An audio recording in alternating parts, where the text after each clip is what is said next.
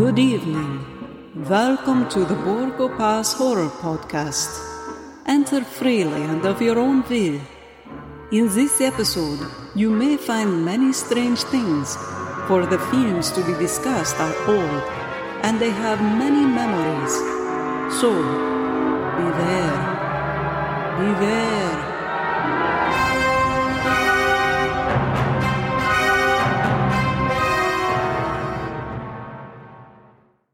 Greetings, guys. Welcome to the Borgo Pass Horror Podcast. As always, from Boston, this is Scott. And this is Jim from LA. And joining us today, very, very special guest, Universal historian, documentarian, writer, Lord and Savior of anyone that loves horror, especially Universal, Mr. Greg Mank. Welcome, sir. Thank you. Very, very good to be with you both. Great to have you. And, Jim and I started this podcast, earlier this year. And, obviously it's such a pleasure for us to find, not only like-minded fans, but connect with, the folks that have been, kind of holding the mantle for 20, 30, 40 years. And again, just Jim and I are just such huge fans of your work, Greg, and, through your books and documentaries, the whole thing. So I don't want to embarrass you and fawn over you too much, but just such a pleasure.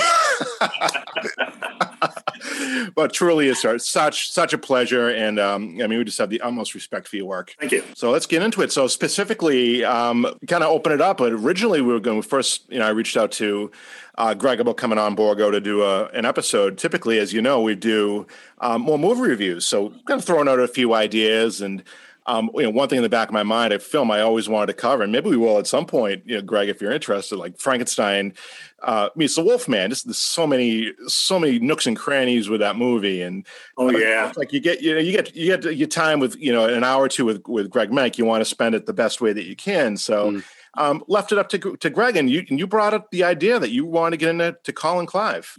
Yeah, and one of the reasons was because, of course, the book that had come out. The biography of him that I had written recently, but also because he really is of all the great horror stars. He's sort of largely forgotten. I mean, maybe not within our community of the people who really, love and respect these films. They, of course, revere him and appreciate him.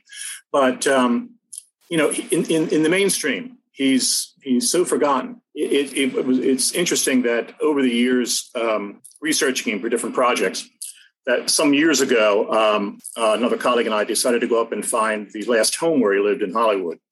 And it was way, way up in the hills. And we went up there late one day. And I decided to try to get a good bird's eye picture of it. There was a hill across from the house.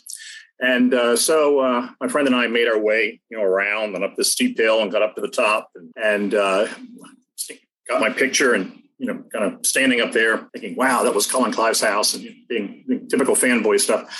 And all of a sudden I lost my balance and I just slid right down that hill, right down into the street. And the friend I was with, who's from California, knows the area, came running down the side of the hill. And he said, I was really worried about you sliding down the hill, not just because you were sliding down a very steep hill, but because he said you were sliding over what I think were rattlesnake nests as you were going down there.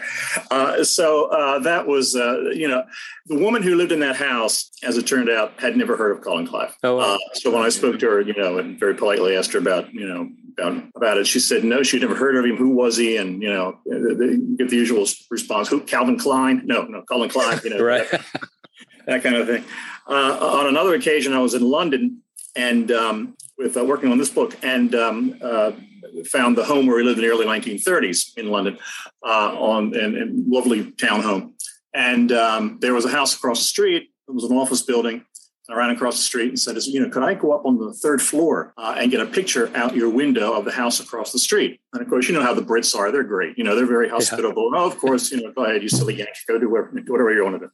So I went up there and, I'm up there on the third floor, hanging out the window with my disposable camera at that time, trying to get a good picture of this. And this lovely girl comes walking down the other side of the street and sees me, dangling out the window with a camera, angled in her direction. And again, the Brits, she just looked up and waved and smiled and, posed for the picture. I should really break it to her. I'm really not trying to take her picture, But again, whenever this kind of thing would happen, the people associated with the situation would say, Colin who?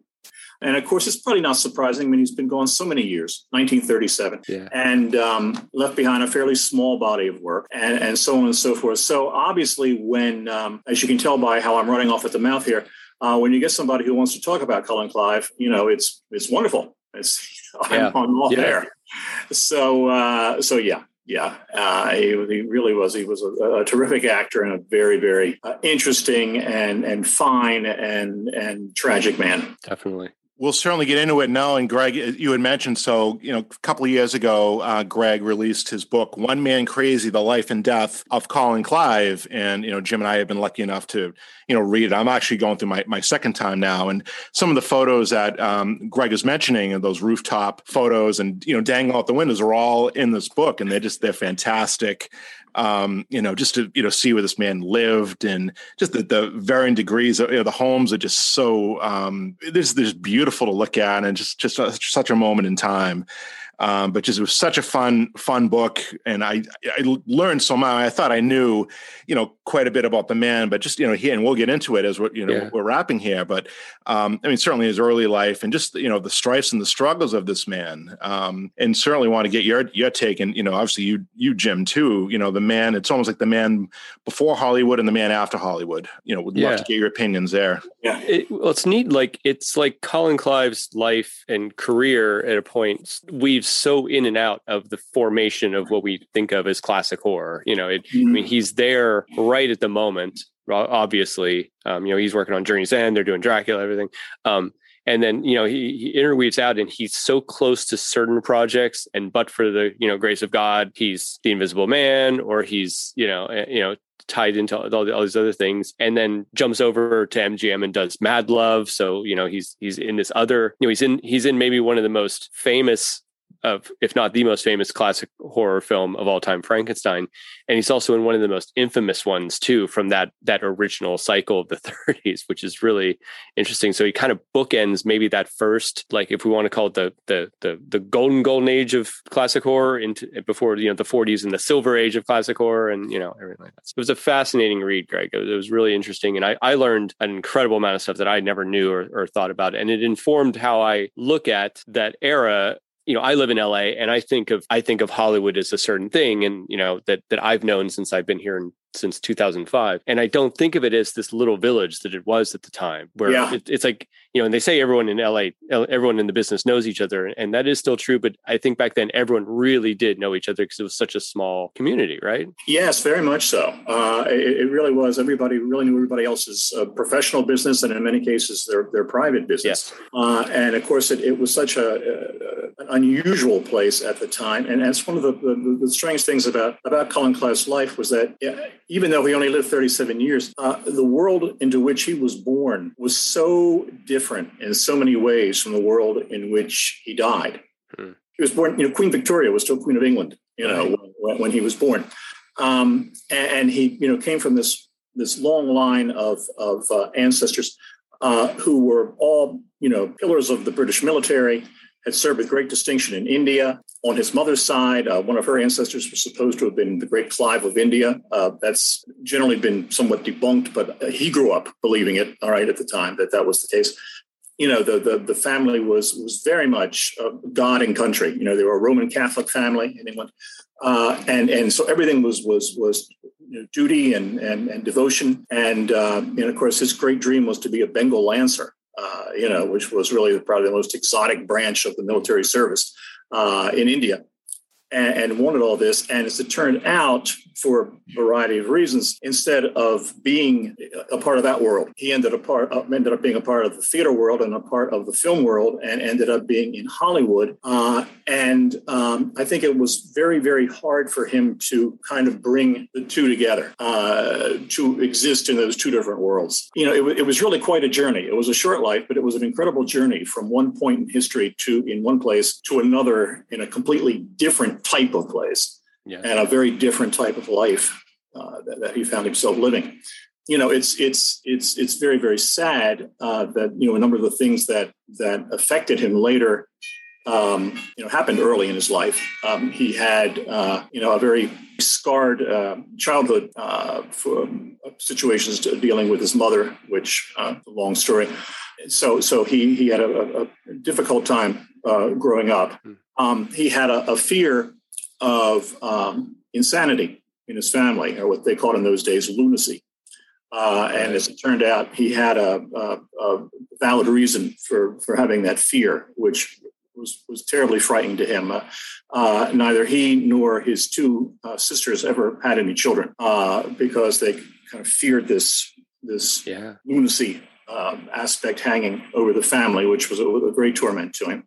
And of course, by the end of his life, he had very sadly, a severe addiction. So it was a very a life of a lot of torment. He was frightened of a lot of things, and so it was somewhat ironic that he ended up in these make-believe horror films when his real life was sort of a entirely different type of horror story. Mm-hmm. I'd like to think that they were a good escapism for him when he was working, that he was able to get into this make-believe, crazy stuff, as opposed to the things that were really eating away at him in his life. So yeah, it was quite a journey, really quite a saga there. Yeah. So the part of the irony when you were telling the story a little bit earlier, Greg, when you were taking that first photo of Colin's house and you fell, it brought me right back. Just the irony of course, Colin in high school or at the time going to the preparatory school, wanted to be in his mind this great military, follow in his father's footsteps, the colonel, and fell off horseback and shattered his, I forget, maybe his left knee, perhaps. It basically in that moment, that quick moment, ended his entire military career. It did. It did. And up to that point, I mean, he was really going full charge ahead. He had gone to Stonyhurst, a preparatory school, before he went to Sandhurst, which was the Royal Military Academy.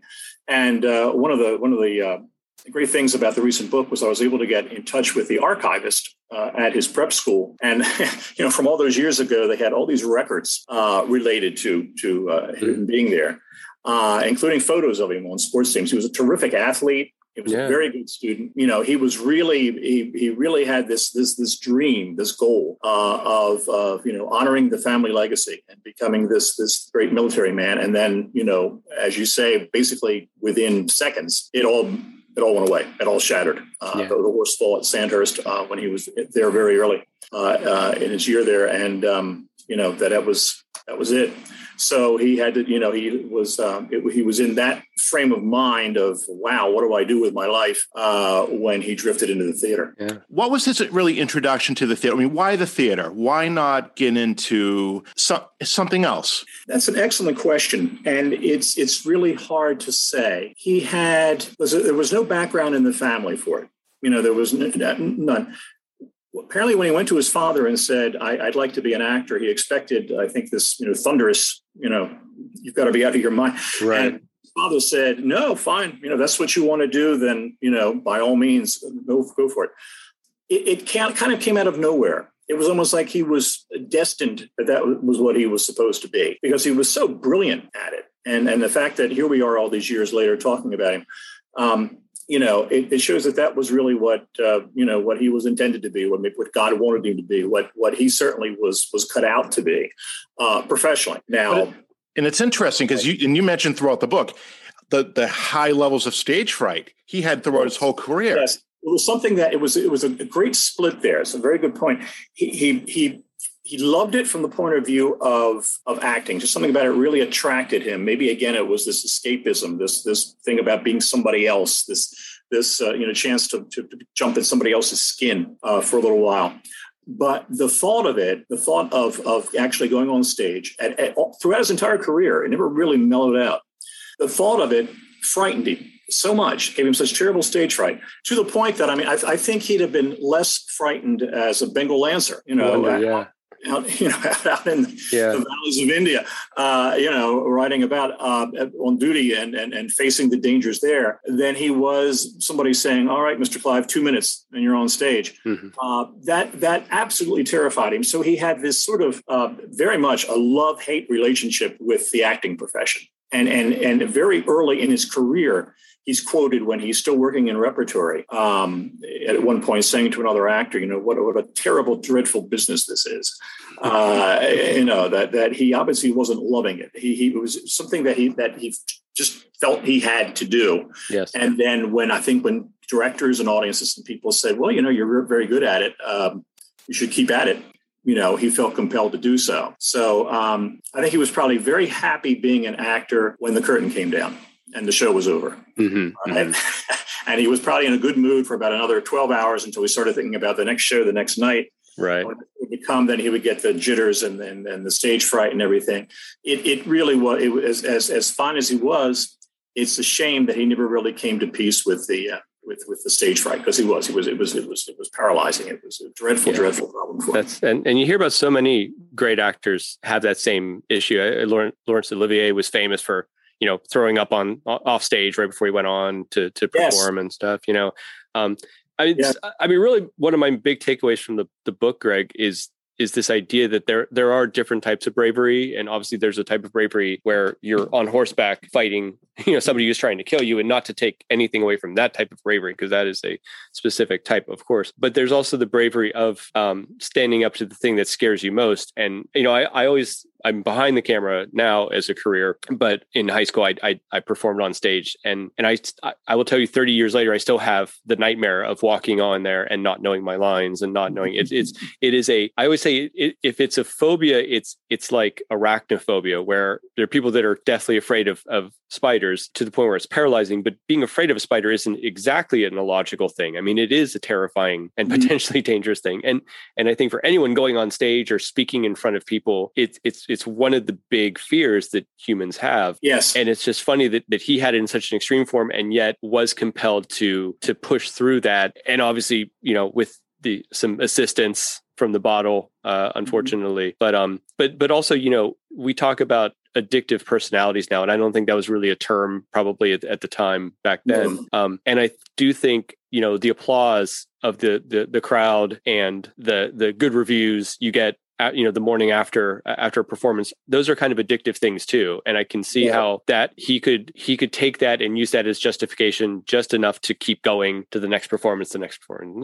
But then you see how devastating bad reviews would have been for him too, right? Yeah. No, very good point. I think that's an excellent point that the rewards that the profession gave him, including eventually the fame. Mm-hmm. The satisfaction that he had, that he has succeeded in a business in which very few people succeed to the point that, at least during his lifetime, people, know your name and right. go to see a play or a film because you're in it, sort of thing. And that he had, he may have not achieved the dream he wanted of being the soldier, but he certainly achieved something else that was at least as challenging for him on many levels. So it's a very interesting psychological thing there that went on with him and his. It's a really sad thing for me, and I didn't know quite in depth the details that you gave in the book here, Greg.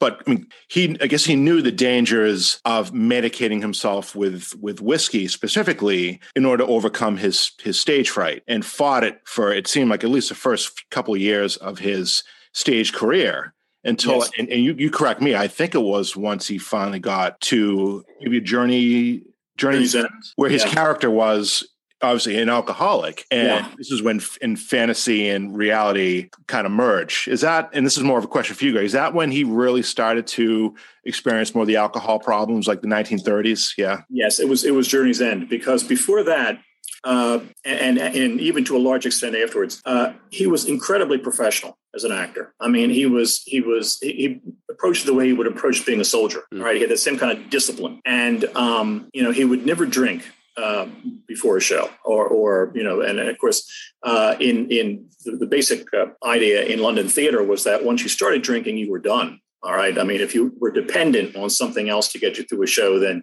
you weren't really in control of yourself anymore, and that your career was basically, it was only a matter of time. He would have been only 28 years old. Well, so he would have been in the theater at that point for over 9 years, and had, again, stuck very closely to this regimented professionalism. When he got into Journey's End, what happened? Well, for one thing, he was it's kind of an interesting story. He was replacing Laurence Olivier, who had originated the part of Stanhope in a tryout. All right, the play hadn't actually opened. It was like a tryout to attract backers in London to present the play. So they put the play on, and they put it on with Laurence Olivier as Stanhope, who was this captain who couldn't face war anymore without drinking. He had been a fine young man, and he'd been, all these noble, idealistic things. But war had been so horrible that after seeing it for all this time on the front lines and everything, he could only get through it with, as he put it, doped with whiskey. So Olivier played it. And also in the cast, interestingly enough, was an actor we all know and love named George Zucco. And George Zucco was playing the older officer who sort of takes care of Stanhope, and a very, very fine part as well in the play. And so when they had this tryout, which, of course, incidentally, was directed by James Whale. So it was a very interesting, group of people. In December of 1928, and they did the play, and it came time for the curtain call. George Zucco was getting all the applause. He was so good. He was basically, knocking Olivier out of the spotlight, not on purpose. He just was such a fine actor and was so well suited to that role, and was so good that he really was. He had sort of become the star, although Stanhope was supposed to be the star. Well, of course, Olivier didn't take too well to this, and he took another offer, and so the part of Stanhope was open. Clive auditioned. Apparently, it was one of the great disastrous auditions of all time. He was terrified. He walked around. He kept losing his place in the script. He kept smoking the whole time. He was just a complete nervous wreck. But James Whale, as we all know, what a brilliant mind and eye he had for casting. He just was. And he looked at Clive and he said, basically, I know he's a train wreck up there right now. If we can get him together, he will be absolutely dynamite in this part. So the rehearsal started, and Colin was very, very nervous, terrified. The other actors in the play, George Zucco was still in it, and he had to try to match his level, and the other actors had been in this tryout, and he was just terrified, just absolutely terrified. At one point, he actually went to Whale and he said, "Look, I'm terribly sorry. I know this was a mistake to cast me. I'll go quietly. You can get somebody else. I know I'm terrible." And Whale said, "Oh, no, old boy, you can stay in there and, you'll be fine." But I'm sure Whale was wondering too, what was going to happen here. So anyway, it was actually, and this is so strange, it was actually the playwrights. His name was R.C. Sheriff, of course, another name horror fans know from The Man, great writer. R.C. Sheriff, who had written Journey's End. And R.C. Sheriff was not a very worldly man. He was long story. But anyway, Sheriff went to Colin and said at one point, he said, look, why don't you go down to the pub before the afternoon rehearsal and have one or two stiff drinks? It'll relax you. You come back here, you can be relaxed, and you'll be able to take a little bit of the edge off. Why don't you do it? And of course, Colin's first reaction was never. I would never do a thing like that. No truly professional actor would ever get near alcohol, before a performance or a rehearsal. And Sheriff said, "Oh, no, we won't mind. By all means, go ahead. I mean, you need some help, fellow. You better do something." Yeah. So many words. So indeed, Colin went to the pub and had 2 drinks, maybe 3, and came back, and he was brilliant at the rehearsal. All right. And everybody told him he was brilliant. And that really started it. So yes, to answer your question, that's exactly when it came. And he got it in his head that he couldn't do this without the drinks. And it was this incredible, crazy mirror thing going on here, in which you have Captain Stanhope, who feels he can't go out to fight the war every day, every night, without being, as he puts it, doped with whiskey. You have Colin Clive playing Captain Stanhope saying, "I can't go out in front of an audience without having a few stiff drinks, to fortify myself to be able to play this part." Right. So the play opened and he was a smash. And this kind of perverse thing mixed here where you had, an actor who was becoming increasingly addicted, playing a character who was very addicted, and it just was a disaster. And the strange thing is that R.C. Sheriff, who wrote about this years later in his book, I don't think he ever actually understood the problem that happened. He kind of thought, you see, I did the same thing. I told him to go off and get a couple drinks, and everything went fine. I don't think he ever equated, that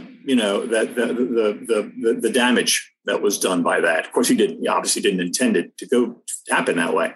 Yeah. But I think that he either it didn't dawn on him, or he had somehow put it out of his head that was kind of his ruination. He'd lit the fuse, right? Yeah, he lit the fuse. And I'm sure he just never understood Colin's demons either. Just like the fuse that he lit. And I guess I don't say his defense, but just the demons already, with Clive and his family, that you almost have to wonder, not to sound ignorant, but this almost sounds like this would have happened eventually anyways. Like there would have been another pipe bomb or another fuse lit, probably just where he was such a fragile character, it seems. Yeah. You're right. Something else would have hit at some point because he was already carrying all this baggage, a very young man. And so you're right. The bomb would have exploded eventually with one way or another. And either from a great success like Journey's End or from maybe too many years of not having any significant success. Yeah. He could have, gone off the deep end. So it's interesting because he certainly, with Journey's End, he became an overnight star in London, and it was a very exciting time for him. One of the funny stories in the book that Stella Zucco told was she said that not long after the play opened that George Zucco had a party one night, and the cast of Journey's End all attended. And that Colin Clive was there, of course, and Tallulah Bankhead was there, who, of course, was, very sensational character at the time. And so was Jean de Cassels, who was the woman who Clive eventually married. And they both went to this party and were there. And Tallulah and Jeannie got into a catfight over who got to go home with Colin Clive that night. So, which I'm sure was very flattering for him. But he was having that kind of he was getting that kind of recognition. He was a public figure. I'm sure he was getting idolized, and he was and so I'm sure he found that that level of it very gratifying. So and of course he was playing a wonderful role. It was the Stanhope was a terrific part. So even though he had to go through what he went through to play it in his mind effectively, it was a great showcase, and he was perfect for it. So he'd been very, very fortunate to have get this role in this great play. It seems like that was his role. Like, then he comes to America obviously and performs it in the Whale directed film version. Yeah. And it seems like while probably the people who do know him best as Henry Frankenstein, obviously. It's like Journey's End was his role. He felt like that was his, like he'd done it, he'd originated, and I think he carried it with him, and was so proud of it. I don't know if he was as proud of the Frankenstein stuff. I think he was very proud of what he'd done with that one character and yes. To the end. Yeah, I think he thought Journey's End almost had a certain patriotic thing to it. Yeah. Because it spoke to the people of England about what what terrible tragedy their young men had to go through. Fighting the war. So he was very happy to epitomize that. It's interesting that when he made the film in Hollywood of Journey's End, and of course Whale directed it, and Whale insisted, of course, that Colin Clive come from England to play it. And Clive was still in the play and in London, and in which he would basically get a leave of absence from the play, take a ship from London to New York, get on a train in New York all the way to Hollywood. He would have like 4 weeks to make the movie, and then he would have to get on the train, get back on the ship, and at a certain date, he had to be back on stage in London in the play. So, of course, that was an enormous pressure. And, it's interesting. I was thinking about this morning, and that is that I've been so lucky, so blessed to have met so many wonderful people who worked in the business. And one of the very first interviews I ever had was with the actor David Manners, who, of course, we all know from Dracula and right. Black Cat and so on. And but of course he had one of his best roles in Journey's End, and I remember speaking to him, and that he was very it was very hard for him. He said that really basically Colin Clive had sort of haunted him all his life, because he said it was so sad. He really was Stanhope. Mm-hmm. That he was an actor who he said he was so tormented, and he was As David Manners said, he was on the bottle most of the time. And it was the only way at this point, the same way, the only way he could face the camera was on the bottle. Just the only way he could face an audience was on the bottle. So he went in to make this film, and he had all this pressure on him to get it done in a certain amount of time and to live up to all the expectations and so on and so forth. And he said that, that it was obvious to David Manners that Clive was such a fine, gentle, sensitive man. And it was just a shame that he had this demon in him and had this alcoholism problem. And that, it was very haunting for David Manners to remember that. It was a very, very sad memory for him. I was going to say, Greg, I think you mentioned in the book that, and I believe it was Manners who said this, but he equated his alcoholism to a mask, right? And I think you mentioned it quite a few times in the book that was Clive's mask, that very rarely did you get to see the skin, the real skin of Colin Clive was always with the mask on. Exactly. He said he wore this tragic mask that jeered at his own sensitivity, at his own softness. And he said everybody in the production, they all wanted to help him because they knew, that there was a great agony there. And they all wanted to help him, but that if anybody ever went up and tried to offer some kind of support or something, then, the mask was on and he would jeer at them, he'd jeer at his own softness, his own sensitivity, and kept that mask on. So it's very, very sad. And you think this is the very beginning of his film career. And he's already, at this state. It's almost amazing that he lasted another 7 years when you think about it, because of the problems he was already having. Which is so strange. A guy whose dream was to be in the military, and that dream was squashed, then becomes known everywhere, famous for playing someone in the military. I mean, that's complicated to process. I think especially for a soul that's kind of betwixt and between like his and stuff. The conflict there must have been really potent, right? Yeah, I would think so. I would think that again, because he was the wrong age to have fought in World War I. He would have been too young. And of course, he had the accident, which kept him from actually being part of the service after that. Right. And yet he was winning, his celebrity, really his stardom as a man who, sacrifices everything in World War I. So yeah. It was on the backs of that, and he's surrounded by people who served. He's surrounded by James Whale and George Zucco and stuff. People who did what he had dreamed to do and stuff. It's all very Byronian. It's very So moving on from there. So after that, James Whale does another film with Colin in between Journey's End and Frankenstein, right? Well, he did. Let's see. James Whale did. He went to Universal and did Waterloo Bridge with May Clark. With May Clark, right?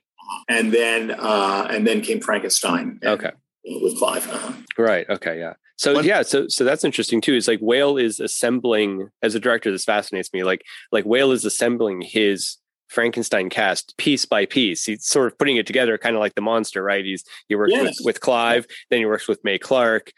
He works with Ernest Thesiger, later on, and brings him into the fold in Bride and stuff. He assembles his cast the way Frankenstein assembles the monster. It's really neat. I like that. It's very good. Yeah. It's a very, very good analogy. Yes. Well, the relationship between Whale and Koloff, I mean, that could be a whole other episode in itself. I mean, how fascinating is that whole dynamic, starting with Frankenstein, and then of course Old Dark House. Ultimately, when you get to Bride of Frankenstein with Koloff, is getting $2,500 a week, and he's the star. So Whale now has to kind of handle him with kid gloves, right? That's right. He can't bully him around anymore. Right. He didn't have that incident like he did with making him carry Clive over his shoulder up the mountain. It was such a dark idea. Nearly broke Karloff's back. It was interesting. But yeah, he was. It's interesting that with all the casting stuff that went on with Frankenstein, that again Whale would have nobody else but Colin Clive. And I like the way he put it. He said that he wanted him, and this is something that he had in the film with both Clive and Karloff. He said, he wanted insane passion, which is a great phrase. I love. Great choice of words. Yeah. Yeah. And you see that, of course, in the film, with Clive, that he, as Henry Frankenstein, that he really is. He's so passionate. He's so into what he's doing. And he really kind of takes you along. He almost seduces, the viewer to, come along with me on this horrible journey I'm taking. He's not at all repellent. There's nothing about him that is a turn off. He's not a ghoulish character or anything. Right. He's a dreamer. And he makes, when he screams it's alive, it's triumphant. And it's like, wow, this guy's a rock star. This is great. He did it, man. Yeah. Again, it's this character that mirrors Clive himself. And I think that's just a testament to the actor, that he was able to inhabit his character so much with so much of himself. Yes. But Henry Frankenstein is so compelled. He's driven, and in a way he's got his own addiction, obviously, and his addiction is to bring life to something that's never been alive before. So it's not like, it's almost like Colin Clive he's already getting typecast right from the beginning, and it seems like throughout his career, like it was people with different manias, jealous husbands. He could play anybody as long as there was a certain amount of intensity to the character. I don't think he was hired a lot to do not intense. He was hired to do intense.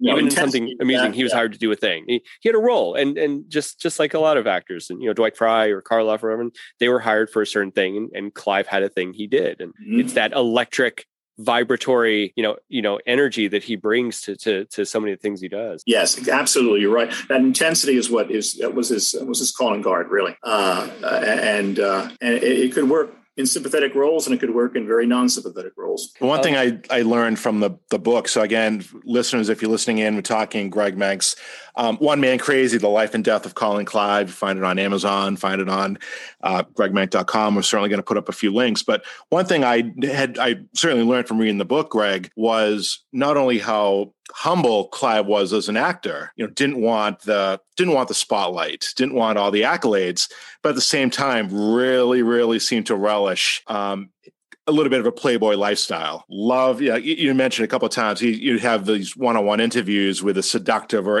a very pretty interviewer, a woman, and Clive would be, flirting with her the whole time. But it's I love that whole dynamic, that on the, one side, he's a very much the humble gentleman, but at the same time, he's also a little bit of a stray dog. Yeah, I think the film magazines realized that they wanted to get him to really talk for an interview. They had to send, again, a kind of seductive interviewer over there to see him, and in that case, he would relax and open up and flirt and everything with her. If they sent a guy over, he would, he could be in a good mood and maybe not, but send a pretty girl over, and he'd show off a little bit. That's smart. That's really funny. Yeah, definitely a bit of a ladies' man. It's interesting. Yes, very much so. Yeah, and it's interesting that his first wife, Jean de Cassilis, was a great vamp of the. She was some years older than he was. A great vamp of the London stage. Very brilliant actress, and did everything. She could write, and she could design, and she did all these things. Yeah, and she really was a great attraction in the London theater. And but when he got to Hollywood, and she I don't think she ever came to Hollywood. I'm quite certain she never did. She was supposed to at one point, but didn't. And I think what happened is somebody tipped her off that he was not being entirely a good boy over there, and that he was, and that she probably wouldn't like what she found if she came to Hollywood to pay a visit. And they eventually became estranged. But he eventually became quite involved with an actress showgirl named Iris Lancaster, who was stunningly beautiful, long-legged redhead, and was a showgirl, and she had been flying down to Rio and films such as that, and very lovely girl, and they had a kind of adventurous relationship in Hollywood. And one of the things that was interesting is they both learned to fly a plane, and this might not sound entirely safe considering Colin's alcohol problem. Yeah, right. It seems Hollywood and flying in a plane. All the occupations or hobbies to have. But he decided he was going to go for it. He was going to start flying. And Iris decided that she would also learn to solo. And at one point she apparently didn't tell him. She went and she soloed one day before he did, and so they had a big lubber spat about that. He was not happy. Yeah, he was not happy about the fact that she soloed a day before he did. But yeah, see, so he was, he was a very, he had rather, as you said, Playboy lifestyle in Hollywood. Yeah. It sounded like competitive streak too, like you said with Iris, and I think a lot of actors and showbiz folks, that I work around have that too. And to a certain point, like being competitive is healthy. It makes you push yourself and strive and, try and get ahead and stuff. But it does have that dark side too, where you see other people get the roles you wanted, other people get the films you wanted to do. And that is another, it's just like everything tends to be a reason to indulge in bad habits as well. Yeah, sure. It sounded like, again, this is from my reading, my take on the book, Greg, that this was a true love affair. I mean, Iris took care of him. It's not like she was his caregiver through his last couple of years in life. Mm-hmm. Yeah, she was. She at the end, in fact, they were based on the records that I found, they were cohabitating, at the end of their life in that house I mentioned earlier up in the hills. And she did. She looked after him. She would take care of all the funeral arrangements after his death. The relationship had its good points and maybe not so good points. I think she may have been a little ambitious on her own, but that's understandable. Most actresses would be, right? I mean, that wouldn't be any big shock. But yeah, no, absolutely, she was there for him at the end and in his last years, and she looked after him, took care of him, and it was there. It was interesting too. It sounded like she started billing herself. This is post after his death as Iris Clive. She did, yeah, which is kind of interesting. And in fact, one of the Universal films that nobody ever seems to like or watch are films. The last one, in fact, they ever made during that golden age era, The Cat Creeps, 1946, The Cat Creeps. She is in The Cat Creeps, and she's billed as Iris Clive, and she's very effective. She's the kind of spooky, pretty lady with the cats who is in the house, and so I always kind of wondered. I have no evidence of this, but I wonder if when she showed up to try out for the role, she said, "Well, I used to be involved with Colin Clive, right. who was starring for you in Frankenstein, so you want to put me in the role, it'll be a contact there." But I would have it's like change your name, almost like they changed Creighton Chaney's name too, adopting that idea of like a legacy a little bit there or something. Mm-hmm.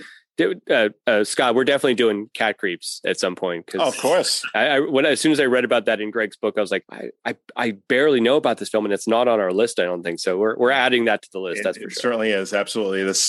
Maybe this Halloween time we'll get that in there. Yeah. Stay tuned for Cat Creeps, everybody. It's better than its reputation says. Put it that way.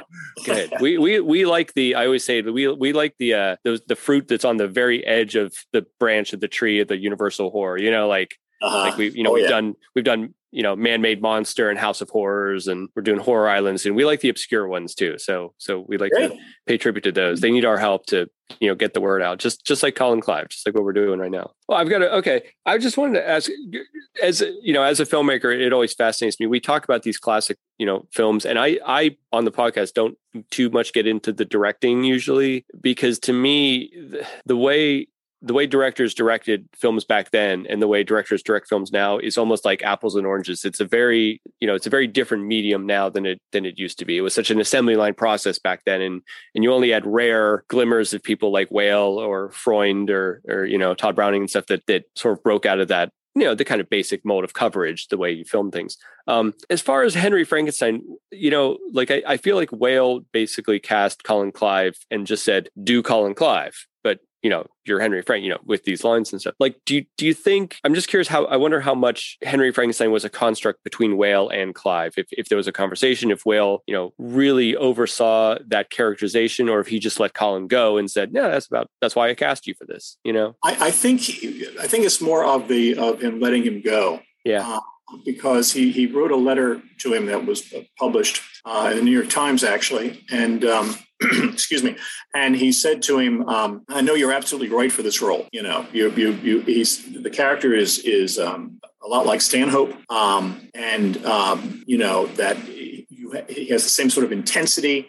He has the same sort of drive. He has the same sort of poetry to him. I think you're absolutely perfect for it.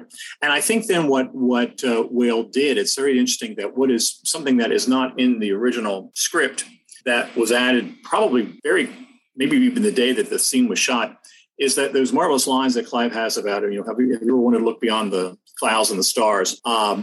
I think that Whale saw to it that those lines went in because Clive speaks them so beautifully, and because they so fit his screen persona and the Frankenstein persona that they were going for in that film. So, Along When It's Alive, they're the big lines that he has in the movie, and I wouldn't care if people said I was crazy if I could find out one of those things. So again, there's this poetry and passion there. So I think I think Whale figured that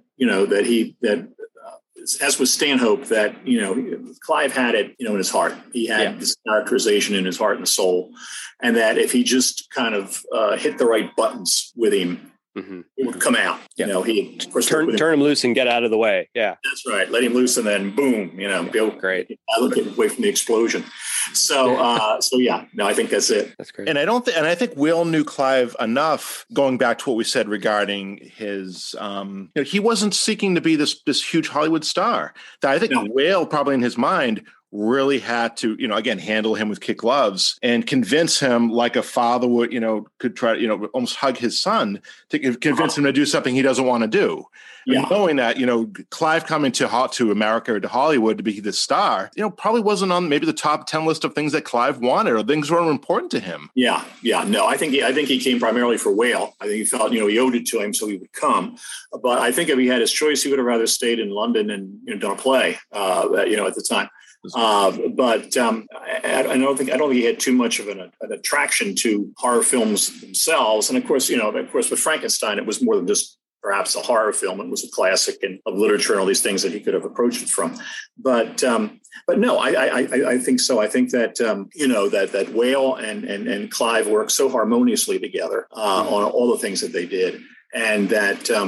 That they trusted each other, and it's a shame they didn't work more often. It was very interesting that after Frankenstein, that Whale, wanted Clive to be in The Old Dark House. He wanted him for the Melvin Douglas role that was in there, and Clive would have been very good because apparently, from reading the reviews of the work he did in London, he was very, very good in comedy. So he really played that role extremely well, and had just that right kind of crazy quality that fits the whole film. But he was involved in something else in London and, wasn't available to come over to do it at that point.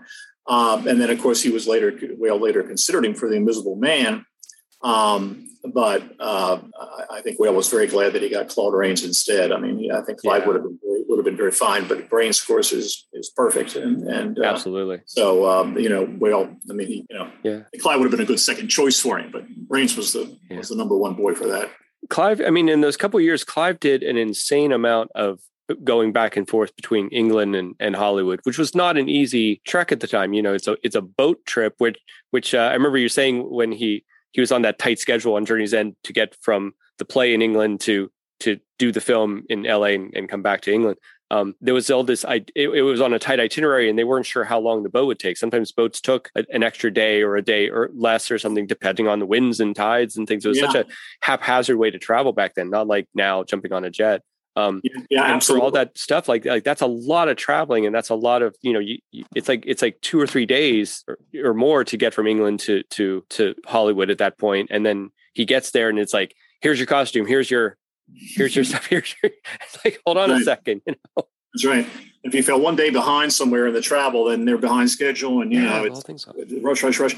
Yeah, I was surprised in putting the book together how many candid shots I found of him actually standing on ships. Yeah, because there's nothing else to do, right? Just a couple days. Where he was traveling back and forth from London to New York.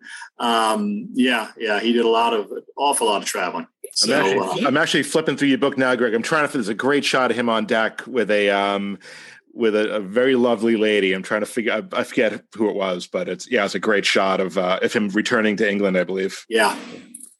He fell into the mold of celebrity rather well. I mean, I don't know if, you see a lot of, over the last 100 years, a lot of people are destroyed by celebrity. And it goes on with the attention, fame, the lack of privacy, the lack of everything. And it's one thing that ironically, Clive seemed to handle with a little bit of ease. He seemed to enjoy being well known. He enjoyed being appreciated. Obviously, he enjoyed the attention it got him, especially from the female variety. Even in the early on when they would ask him for interviews, he seemed like really savvy about talking and what not to say and what to say and stuff like that. So it seems like of all the demons that haunted him, while he obviously liked doing plays more than he liked doing movies, it seems the attention wasn't a problem for him. He was totally, and obviously the wealth and everything that came with it, he enjoyed that part of it, at least it seemed like. Yeah. Hey, Yeah. And with interviews, he said, one person, he said at one point, he said, when that's part of my job, I'd be neglecting my job if I didn't give an interview. This is part of my, the job description. Right. When you're doing something like this, is that you're supposed to give interviews. So I would be negligent in my duty if I didn't, speak to the press and do the things I was supposed to do. So it was that soldier kind of thing. And the other thing that you mentioned along those same lines, which I've noticed over the years, is that he obviously wasn't shy or reluctant about giving his autograph. His autograph is I wouldn't say it's common, but there are a lot of them out there, particularly in album books. Where somebody obviously saw him on the street or whatever and ran up and got him to sign. And apparently he was always very, very nice and very gentlemanly about giving his signature. And, he was never, standoffish or rude or any of these other things that people could be. At the time, he was certainly in public, he was always a gentleman. And interesting. Another fantastic photo from the book, Greg, is there's a playbill that somebody found. It was Clive's. His scripture was a little bit worn off, but there was a George Zucco, and I forget the exact story, but it was a playbill that somebody had found. A grandmother had passed away, or I forget the exact story, but basically they were going through somebody's items and found it was an old playbill that Clive had signed, George had signed. Yes, that was a funny story. That was actually from Stella Zucco, George Zucco's widow. That's what it was. Yes, and she had been she at that point was about 95 years old, and she had been a victim of one of the earthquakes in L.A. and it completely destroyed her apartment. She lived in Santa Monica, and her apartment was completely destroyed. And, she went through her various stuff that she found. And one day I went out and I was amazed. I opened up the mailbox and there was this package. And she said, "I thought you'd like to have this." And it was a program from a special performance they had given of Journey's End. And everybody had signed it. The whole cast had signed it. And I was stunned, She had sent it to me, but she said, "I know, that's all right, dear. I want you to have it." So, she was a wonderful lady, but she was not a particularly great fan of Clive. But she personally, for some reason, she just didn't think too much of him. But interesting, but she was very. She thought he was great in Journey's End. She thought he was a wonderful actor, but she just never warmed up to them. Kind of a handful. That's funny. Not succumbing to his charms as so many other women. That's right. Yeah, she was. She said no. She did say that that he and George worked together perfectly well. In the long run of Journey's End together, they had great respect for each other and they worked together fine. But that's neat. Was a little suspicious of him for some reason. I guess she may have thought the same thing. She may have thought he was kind of a lady killer, and then she had to beware.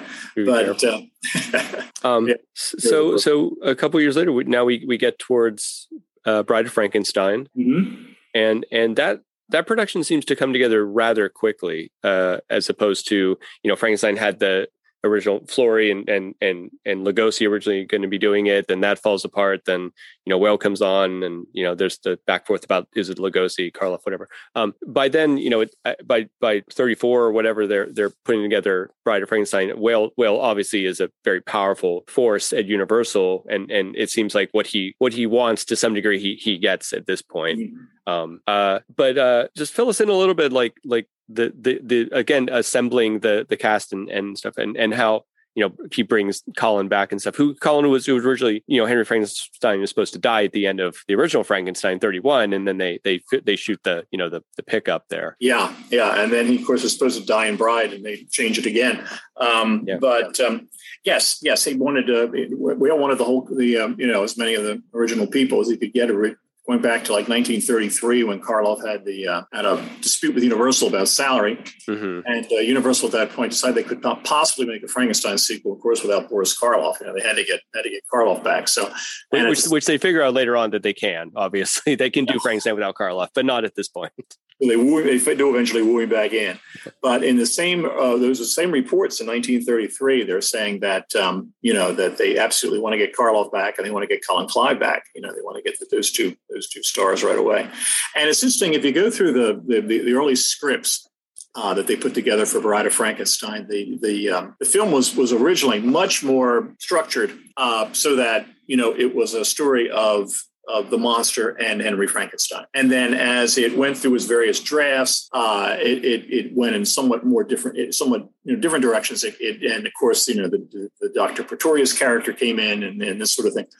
And, you kind of think about the fact that I think anyway, I'm guessing, I think that when Whale made Frankenstein, that he identified with both Henry Frankenstein and with the monster. I think he felt as a former actor, he would have enjoyed playing either one of those roles. All right. And he kind of pictured himself playing it, even though he was not in it and was directing it. I think in Bride of Frankenstein, he certainly pictured himself playing Dr. Pretorius. All right. He thought, I would love to play that role, but this is, that's the guy for it. So of course, then the film, spreads out, and you get, you have Dwight Fry, you have Una O'Connor, and of course in the film, even Valerie Hobson as Elizabeth is kind of crazy and she's got she's hysterical, and everybody in it is kind of playing to the rafters, which is great. I mean, it's part of the stylization of the movie. But it's interesting that as that happened, Clive's role became I wouldn't say became insignificant, but it became not as dominant as originally they were thinking of making it. And I think that it's interesting as a result what he does in the movie. I think that he's extremely grim. He's, as something we said a little while ago, he's like an addict. He's like a man addicted to blasphemy in the movie. He's got, he doesn't have this poetic side, almost doesn't have this poetic side that we saw in the original Frankenstein about thinking about the stars and the clouds. All right. Yeah. He's very grim, and he's very determined. And of course, by the time that he creates the female monster, we get those marvelous close-ups of him where he's, staring up at the sky and he looks like a wild man. So he took a different approach. And I think that approach, though, really does a lot to anchor the film. There's a grimness there. There's a determination there. There's the fact that there's no winking going on here with him, as it is with some of the other characters. Yes. And I think that does an invaluable service to the movie that somebody in there is playing it, for real. I mean, again, they all are to an extent. I mean, Karloff's magnificent, and I am I mentioned Valerie Hobson a while ago. I mean, she's my favorite, horror ingenue performance in Universal films in that particular picture. 17 years old. It's amazing. Yeah, and she's just remarkable. So, and they're all remarkable. But with Clive, in his case, he is really playing it, right down the middle, and very, very grim, very, very determined. It does a great amount for the movie to have him in there. So do you think Clive, I mean, obviously at this point, you can just see his facial features have changed, the ravages of alcoholism, and he took a fall. I don't know if it was during the early shooting of the film or just before, fractured his hip. So do you think that had any, did that help dictate with Whale maybe toning his role back just because he couldn't perform? Or you think it was the challenge before that? I don't think so. I think that even if he may have been, whatever his personal problems might have been, or his personal, pain may have been, physical pain, emotional pain, I think he would have still given the best performance he could possibly give, and try not to let that affect him. I think that what I get the impression of what Clive thought was that this sort of the same thing that Karloff thought, which was that, this movie is getting really wonky. All right. I mean, this is really kind of going in some strange directions. And I'll, of course, do what the director tells me to do. All right. And I don't have any choice, really. I mean, of course, Karloff, tried to talk Whale out of the dialogue for the monster, but, we all said, no, we're going to do it. And this sort of thing. And I think that they both kind of thought, wow, this is, I hope this works. Because this is really going in some really crazy stylistic directions. So I hope this movie works. So what I think that what Clive himself was trying to do was to try to be as realistic and gritty and solid and all these things as he could be, while still being working up to the point where he screams out, she's alive, and with all the same verb he had in the original film. So, I think he's underrated in Bride of Frankenstein. I think that, and I think he's underrated because of the fact that he's not giving the showboat performances that the others are, not because they're, we're trying necessarily to showboat, but because of the fact that they kind of got the impression that's what Whale wanted. He wanted them to be as big and crazy, outlandish. I mean, just like he hires Colin Clive to do a certain thing, he hires Una O'Connor to do a certain thing, yes, exactly. And she's going to do it. And it's hard when you're trying to do a very measured performance of something, and you've got like Ernest Thesiger and Una O'Connor and people like that, like playing and against you. It's hard not to get overshadowed because they are big personalities. They are. And, what are you going to do? I mean, you either can try to be as big as they are and possibly make a complete fool of yourself, or you can, just try to really stay in the character that you're playing and do the best you can and stay anchored where you are. Yeah. And he brings for lack of a better term, he brings a certain sobriety to the film, ironically enough. Yeah. No, it's interesting, man. Yeah. He plays it straight. Yeah.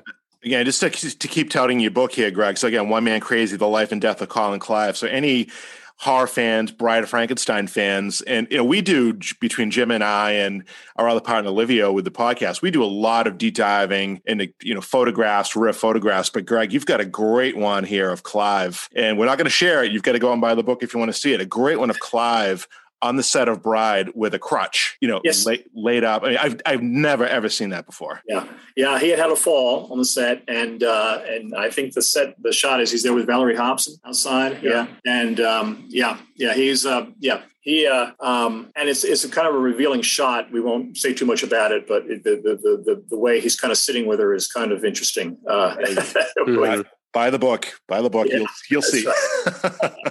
One thing, just for years and years and years, I know you go into it with the book too, to fast forward to the very end of Clive's life. Obviously, he passes in 1937. It's cremated. What is the story with Clive's ashes, Greg? Oh, gee, it's such a long saga. and there's no real definite resolution, unfortunately, to what happened. The real problem was that when at the time of his death, you mentioned Iris Lancaster, who had taken such good care of him, and who was, his lover. And we mentioned Jean de Casalis, who was his wife in London. And so it was sort of a situation where he was caught between, if you will, the lover in Hollywood and the wife in London. And so eventually I tried very hard to learn what happened. At one point I wrote to the various authorities to try to learn and what had occurred, and got a letter back, and they said that in the late 1960s that the funeral home that had handled the arrangements had been closed down by the state of California, and that at the time they found in the basement 300, as they called them, cremains, which were based on boxes of ashes. And they said that under the circumstances, because of what happened because of the difficulty trying to trace back the families and this sort of thing, and there had been a fire at the funeral home which had burned up some of the records and so on and so forth, that what happened was that these ashes were eventually taken to the Los Angeles County crematorium grounds and buried in a mass grave, and that it was possible, as they put it, that Clive's ashes were among them. They gave me several other places to write to. I tried to follow up on this as much as my stamina would allow, basically would get answers back saying, we can't help you, or we don't have those records, or they never did say yes or no. They just would kind of give you a non-answer. I know various people who are experts in this kind of field. Scott Wilson, for example, is an author who has an incredible knowledge of where people are buried and so on and so forth. And he's been on the same track. And we never discovered any cemetery in London that has them. No cemetery in California that has them. So it is possible that what happened was that they were among those 300 cremains that were eventually taken to the county crematorium grounds. But nobody's saying yes, nobody's saying no. Nobody's, it's possibly because they really just don't know, possibly because they don't want to get into a mess with, somebody saying, well, how come this or how come that, or yes, of course, get a lawyer or something of that nature. Because if Clive is there's 299 other families who somebody there as well, obviously. Yeah. So it's a very strange thing. I'll tell you a crazy story, and that is that I went to that building one time in the various crazy research I've done over the years. Which I'm not sure if it still exists now. It did. It was down on Venice Boulevard, and I went there, and it was no longer a funeral home. It was a neighborhood clinic and a PTA center and dental clinic, I believe, it said outside. And it was a very impressive building. Still, it looked like a sort of southern mansion, and as a lot of funeral homes look like in those days. And so I thought, well, nothing ventured, nothing gained. I guess maybe I'll go in and maybe somebody there has something, some records or something I've never come across. So I walked in, and I was not 3 steps in the door, and an armed guard came out of nowhere. Kidding. Wow. He had a pistol. Wow. Wow. Holster. And he came up and said, basically state your business. And I told him, who I was, what I was doing. And of course, he had never heard of Colin Clive. And I said, well, you've heard of Frankenstein, right? And he said, yeah. And I said, well, he was the one. You've heard of Boris Karloff, right? And he said, yeah. No, yeah. And I said, well, he was the one in the movie way back in 1931 that created the monster. He said, oh, he created the monster. And I said, yeah. And he says, so he was here, when it was a funeral home. I said, yeah. I said, 1937. He said, 1937. It was like, what are you hunting dinosaurs or something? You couldn't believe it was that they had gone back that far. But yeah, no, he was. It was a neighborhood apparently had fallen into rather difficult times, and they couldn't be too careful. Who wandered in out of the building, and I wandered in, and man, he was ready for me. Yeah. Protecting all the dental equipment. That's right. Maybe everyone's after the nitrous oxide. I mean, it is ironic that Clive takes this one last secret to the grave, so to speak, like the final disposition of his things. The tragedy too, right? I mean, nobody just what I mean, obviously this man was loved. He had family, he had lovers, but nobody had the wherewithal to, claim his remains, as far as we know. Right. I mean, that's like the ultimate, with no children, with no ultimate sadness. Right. Yeah. There's been a lot of crazy rumors and stories that I followed up on where people claimed, that this happened or that happened, but they all turned out just to be crazy stories. There's been no real documentation available as to what happened afterwards. So I would imagine Iris Lancaster would have known, but she died in, I believe, 2001. And I had tried very hard to find her. I figured, she certainly would have had a lot of stories about him. But no, she had changed her name and kind of gone. I don't know if she actually went into hiding, but she was not findable. Interesting. The private world. And it's interesting because with so many people with associations to Golden Age Hollywood, who kind of enjoy coming out and saying, I knew so and so, or I was a friend of somebody, or I was, the girlfriend of so and so, or something. That she could have come out and had certainly received a lot of attention, certainly from us, the three of us. Right. Paid attention, but she apparently decided, no, that she never spoke out publicly in those later years about this. That was it. Interesting. Well, he obviously lives on in everyone's imaginations and minds, and in their DVD bookshelves, right? Yes. I mean, that's the legacy of someone like him and stuff, and it's and as someone also, I mean, who I don't think there's ever has been another Colin Clive or ever will be. He had a thing he did that was unique that you can imitate but never totally replicate. I think. I mean, he was the thing and an integral part of so many of these things that we all enjoy. But But is it the voice like a pipe organ? I always love that. Yeah. As we all said about him, he had a voice like a pipe organ. Yeah, it is. It's wonderful. He really gave, in Frankenstein, he really gave an incandescent performance. I mean, it's unusual to think, again, that when you would approach a film like that, you would expect to be scared. And of course, people were very, very scared when they saw the film back in 1931. But for us watching it today and who've seen it so many times and that sort of thing, like I say, he's so brilliant in the role and has such that sort of Byronic glamour in the role. And, he kind of makes us love Henry Frankenstein the same way Karloff kind of makes us love the monster.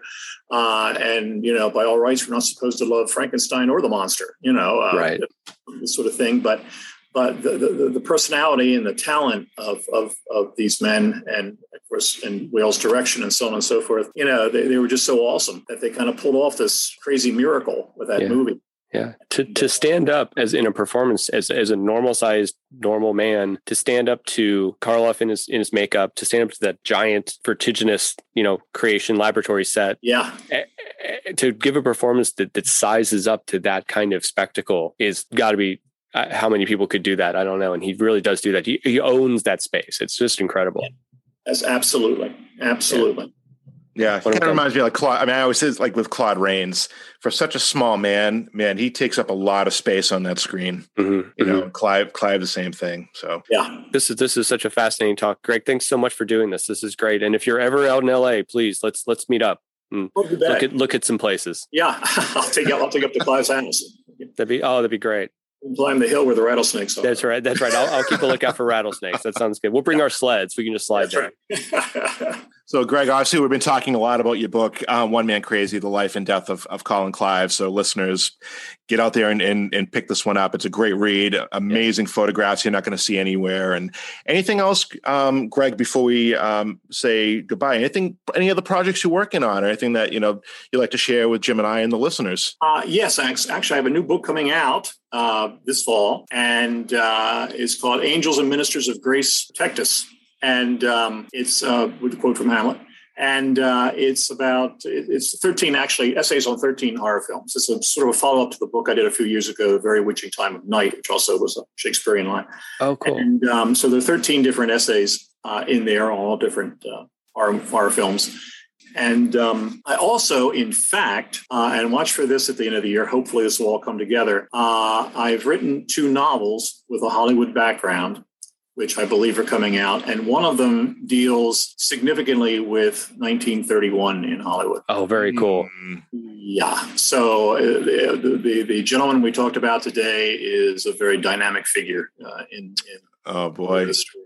So I've had a lot of fun writing it and hopefully, did him justice in the story. I hope he would be pleased. And it's a wild story. It's a sort of a horror mystery story with this 1931 Hollywood background and set against things that were happening at that point in Hollywood in 1931. So yeah, it'll be coming out hopefully soon, and I will definitely keep you posted on those. 100%. We'd love to. Yeah. If you want to come back on and we talk the book, or certainly, keep in touch. We'd love to share, anything you're working on, Greg. This has been such a pleasure, and can't thank you enough for your time and expertise and your years and years of, keeping this genre alive. And, hopefully Jim and I, in our tiny little piece, we're doing the same thing and just trying to keep the ball moving for the next generation. And we've got the 20 somethings right behind us. Hopefully they'll pick up the mantle and, keep this thing alive for another 100 years. Yeah. Well, you guys are doing a great job with Borgo Pass. So keep it up. And thank you very much for having me on. I've enjoyed it immensely and hope we can do it again soon. Me too. Thanks, Greg. Absolutely. Yeah. Thank you so much. And listeners, thank you again. Always turning into the Borgo Pass Horror Podcast. Thank you for listening to this episode, but the fun does not stop here. You can follow and interact with the show's hosts and listeners online on Facebook, Instagram, and Twitter. The Borgo Pass Horror Podcast is a presentation of Shadow Camera Film and Entertainment. This episode was edited by Livio Marino. The music was composed by Sean Gould. Opening and closing narration are by me, Kat Ahrens. Show titles and graphics created by Jim Towns. Thank you for listening, and we'll see you next time on the Borgo Pass Horror Podcast.